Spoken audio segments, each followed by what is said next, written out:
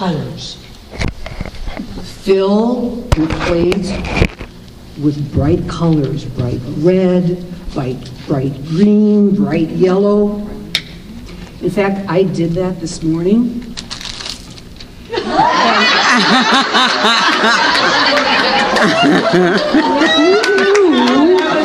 Nutrition could be this easy, and it was delicious.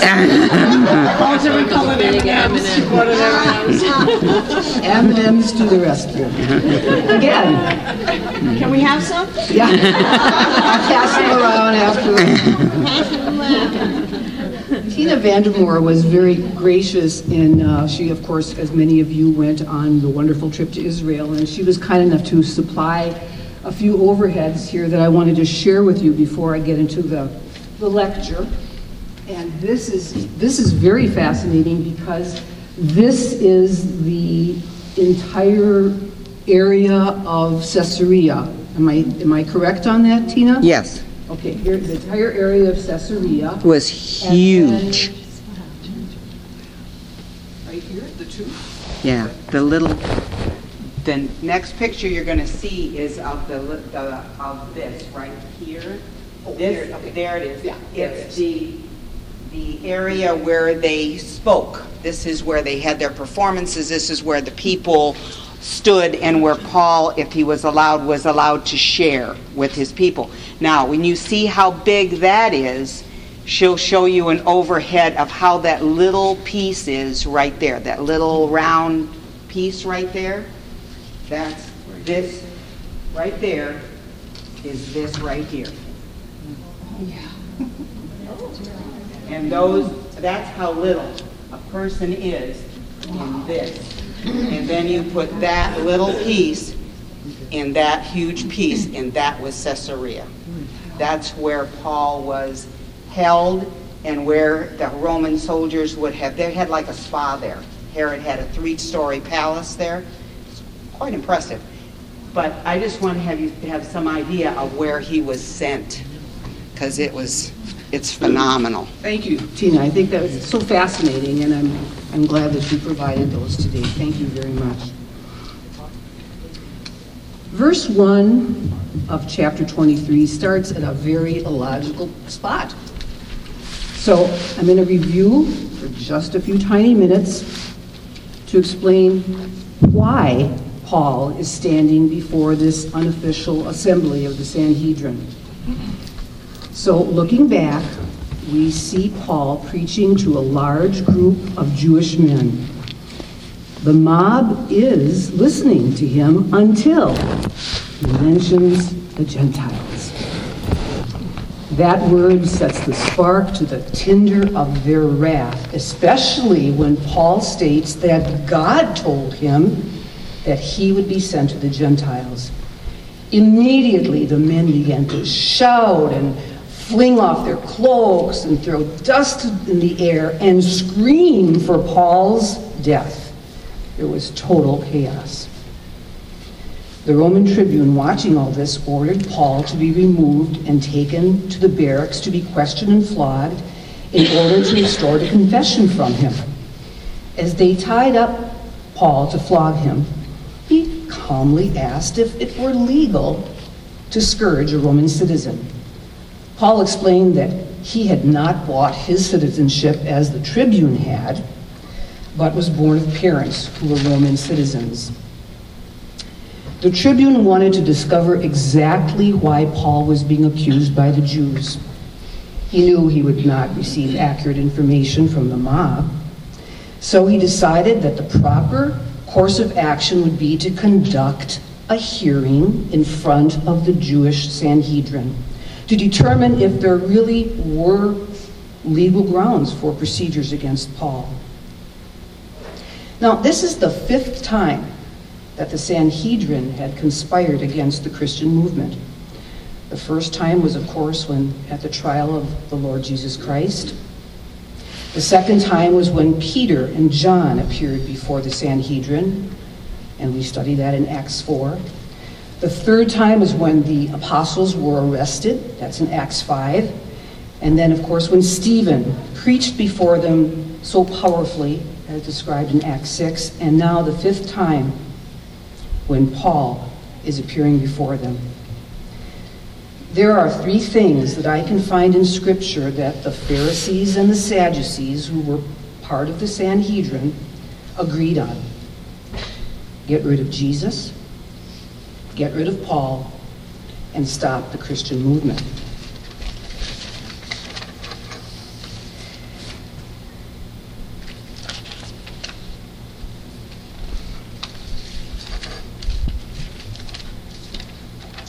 So here we are, ready to pick up the story at verse 1 of chapter 23. Paul is standing before the Sanhedrin. And he says, "Men and brothers, I have lived my life with a perfectly clear conscience before God to this day." Now it's important to know that Paul was not claiming sinlessness. His conduct was measured by the law that he lived to the best of his ability, as described in Philippians 3, 4 through 6. Paul could honestly say that he had lived a moral and religious life. Sins committed before his conversion, including the persecution of Christians, Paul had readily confessed and received forgiveness from the Lord Jesus Christ. But in respect to the charges brought against him by the Jews, Paul considered himself blameless. He knew that he lived as a Jew who was faithful to God. Verse 2, the high priest Ananias commanded those standing beside him to strike Paul on the mouth. Now the word strike does not mean a slap. It means coming at someone with a full fist or even with a club. To Ananias, Paul was a perverter of the Jewish religion who deserved to be humiliated and condemned. But to punch Paul was illegal. After all, he had not even been proved guilty of anything. But Ananias was known for his vicious ways and his violent manner. Our dear Lord Jesus had also been struck in the face, John 18:22. But his reaction was to merely inquire whether he had said anything wrong, and then he asked the official who had struck him why he had done this. What restraint, what majesty from our King. By contrast, Paul failed to follow his master's example. Verse 3, Paul said to him, "God is about to strike you, you whitewashed wall." Now, a whitewashed wall was a wall that was painted on the outside to look really nice, but if you leaned on it, it would fall over. Paul was stating that Ananias was a hypocrite. He continued, "You sit judging me according to the law, but by ordering me to be struck, you yourself break the law." Back in Matthew 23, the Lord Jesus had called the Pharisees whitewashed tombs that hide the bones of the dead, and the Sadducees, to whom Ananias belonged, were no better. Those who were standing nearby asked Paul, "Do you dare to insult the high priest of God?" Paul answered, "I did not know, brothers, that it was the high priest, for it is written, 'Do not speak evil about the ruler of your people.'" Paul's statement in verse 5 is best explained in the fact that he did not see conduct of a high priest in Ananias, and because he had been gone from Jerusalem for many years, he may not have recognized him, and especially if Paul's eyesight was poor. This was, after all, an informal meeting. The high priest didn't have on his high priestly garments and wasn't sitting in his high priestly chair. And there, by the way, were about 71 people crowded into that hall, so the voice of this man just came out of the crowd. Whatever the reason, because Paul was an expert in the law, he immediately quoted Exodus 22:28. When called to account, Paul did not apologize. Rather, he showed respect for the office of high priest, but not the man. And there is a difference. Ananias was one of the most corrupt men ever to be named high priest. He stole tithes from other priests, and he was ruthless in doing whatever it took to give himself more authority and power. He was known as a brutal man who cared more for Rome's favor than Israel's welfare. Ananias' hateful act convinced Paul that he would not receive a fair hearing before the Sanhedrin. Accordingly, he decided on a bold step: increase the tensions between the Pharisees and the Sadducees and increase the split between them. Now, Ananias and many other members of the Sanhedrin were Sadducees whose beliefs rejected angels and the resurrection of the dead. They didn't believe in hell, and they didn't believe in heaven. No wonder they were so sad, you see.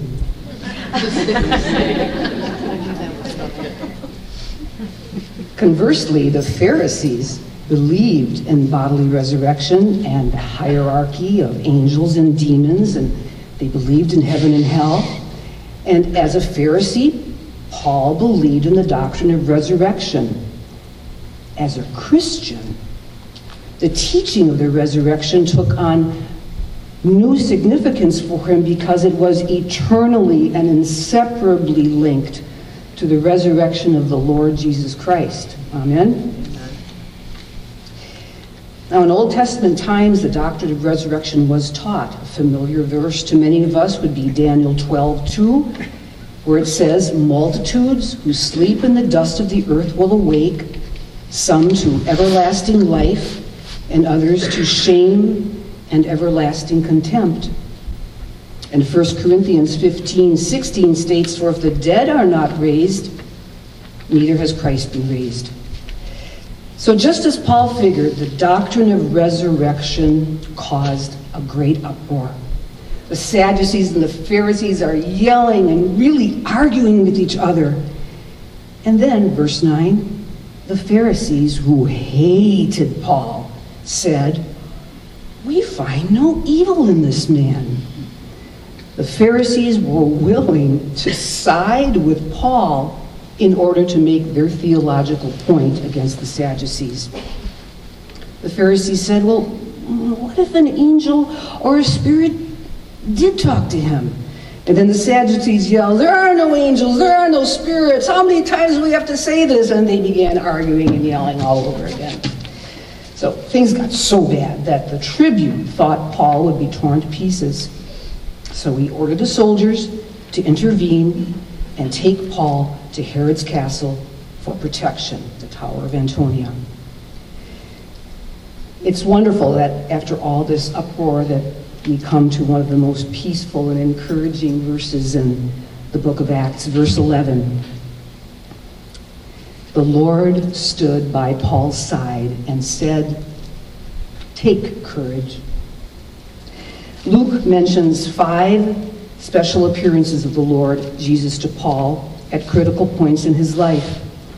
A few years after his conversion, when Paul's life was in danger in Jerusalem, the Lord Jesus appeared to him in the temple and told him what to do. That's Acts 22. When Paul was discouraged in Corinth and contemplating going elsewhere, the Lord Jesus appeared to him and encouraged him. Acts 18. And now when Paul was at a low point in his ministry, Jesus appeared once again to encourage him and tell him that his desire to go to Rome would be granted. The other 2 examples of the Lord appearing are found in Acts 27 and 2 Timothy.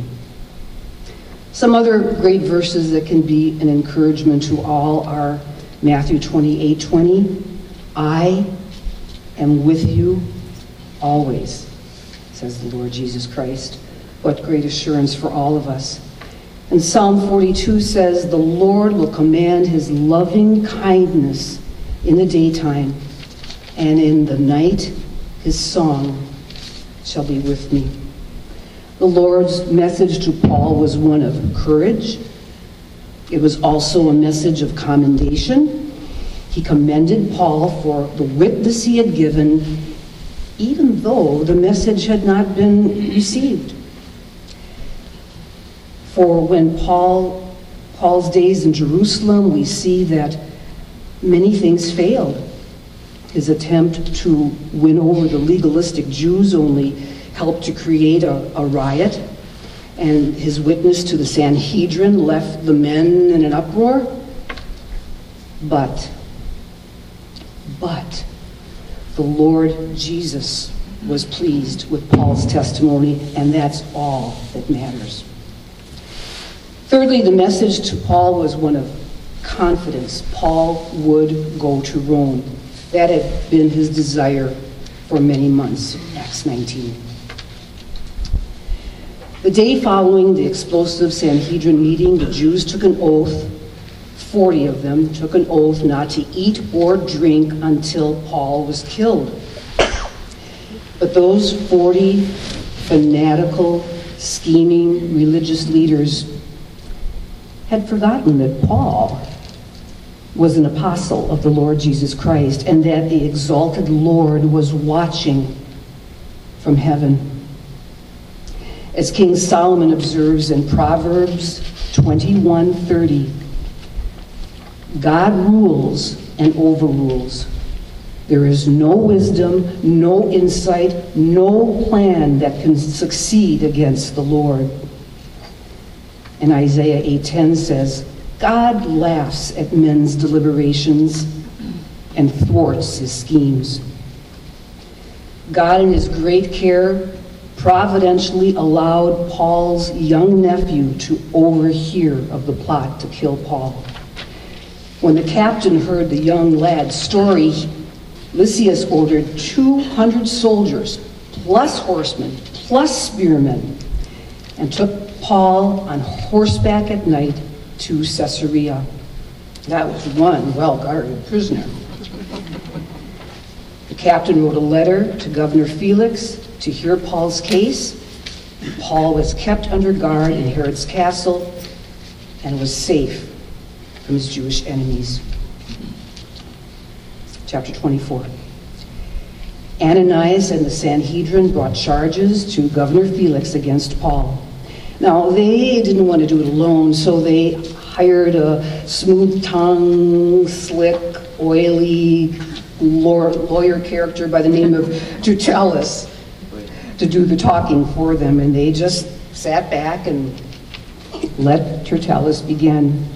His opening remarks were loaded with patronizing flattery. He praised Felix for his peaceful rule, even though civil unrest had actually increased and become worse under Felix. Tertullus presented 3 charges against Paul. Paul was a troublemaker, causing a riot in the temple, and not only in the temple, but in the whole world. Yes, sir, Bob, in the whole world. Paul was a leader of the religious sect, and Paul had defiled the temple. These charges were cleverly designed because under Gallio, faith in Jesus was viewed as a subset of Judaism, and as such, Rome would not view it as illegal. But anything that disturbed the peace established by Rome, the Pax Romana, would not be tolerated. Tertullus tried to frame the case to make it appear that Paul had instigated a riot in the temple, and in doing so had violated Roman law. In his defense, Paul denied the charges and said that he had gone to Jerusalem to worship God. Paul states, verse 14 to 16, "But this I admit to you, I worship the God of our fathers according to the way, and which is called a sect, and I believe everything that is written in the law and the prophets." Paul proves that he is a leader in the Christian community and that his activity breaks no Roman law. And he also says that he shares the same hope in God, that there will be a resurrection of the righteous and the wicked. Paul said he had come to Jerusalem with an offering to help impoverished believers. Though a follower of Jesus Christ, he had not abandoned his Jewish heritage, calling the Jewish people my nation. Paul discredited his accusers by noting they weren't even present. The Jewish leaders from Jerusalem had showed up, but the actual Jewish people from Asia, Jewish men who had instigated the riot in the temple, were absent. Paul's only crime was that he believed in the resurrection, which was not illegal under Roman law. So Governor Felix ordered Paul placed under guard, but with the privilege of allowing friends to be there and to provide for his needs. Several days later, Felix came with his wife, Drusilla, a Jewess. He summoned Paul and listened to him speak about faith in Jesus Christ. Now, personally and officially, Felix was noted for his evil ways, indulging in every kind of lust and barbarity.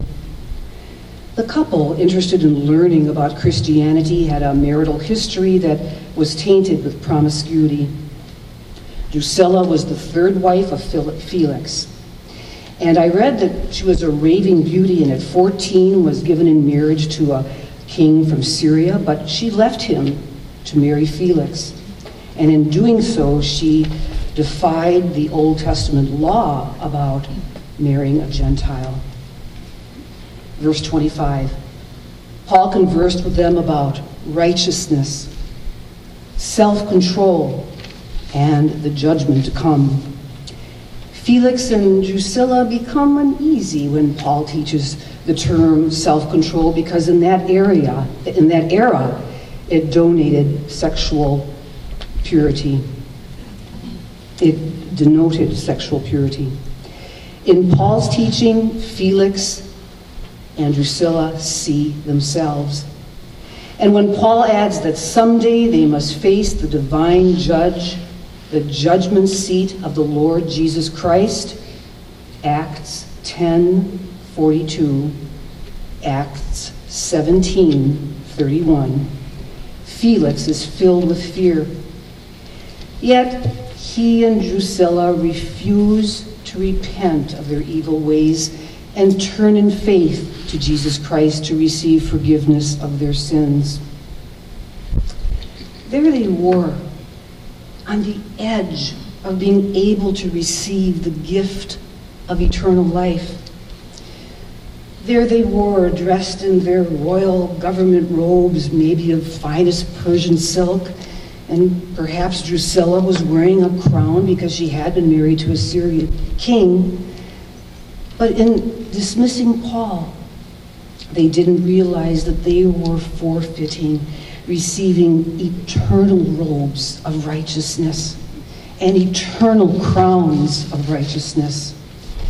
Isaiah 61:10 tells us, "My soul rejoices in God, for he has clothed me with garments of salvation and arrayed me in a robe of righteousness."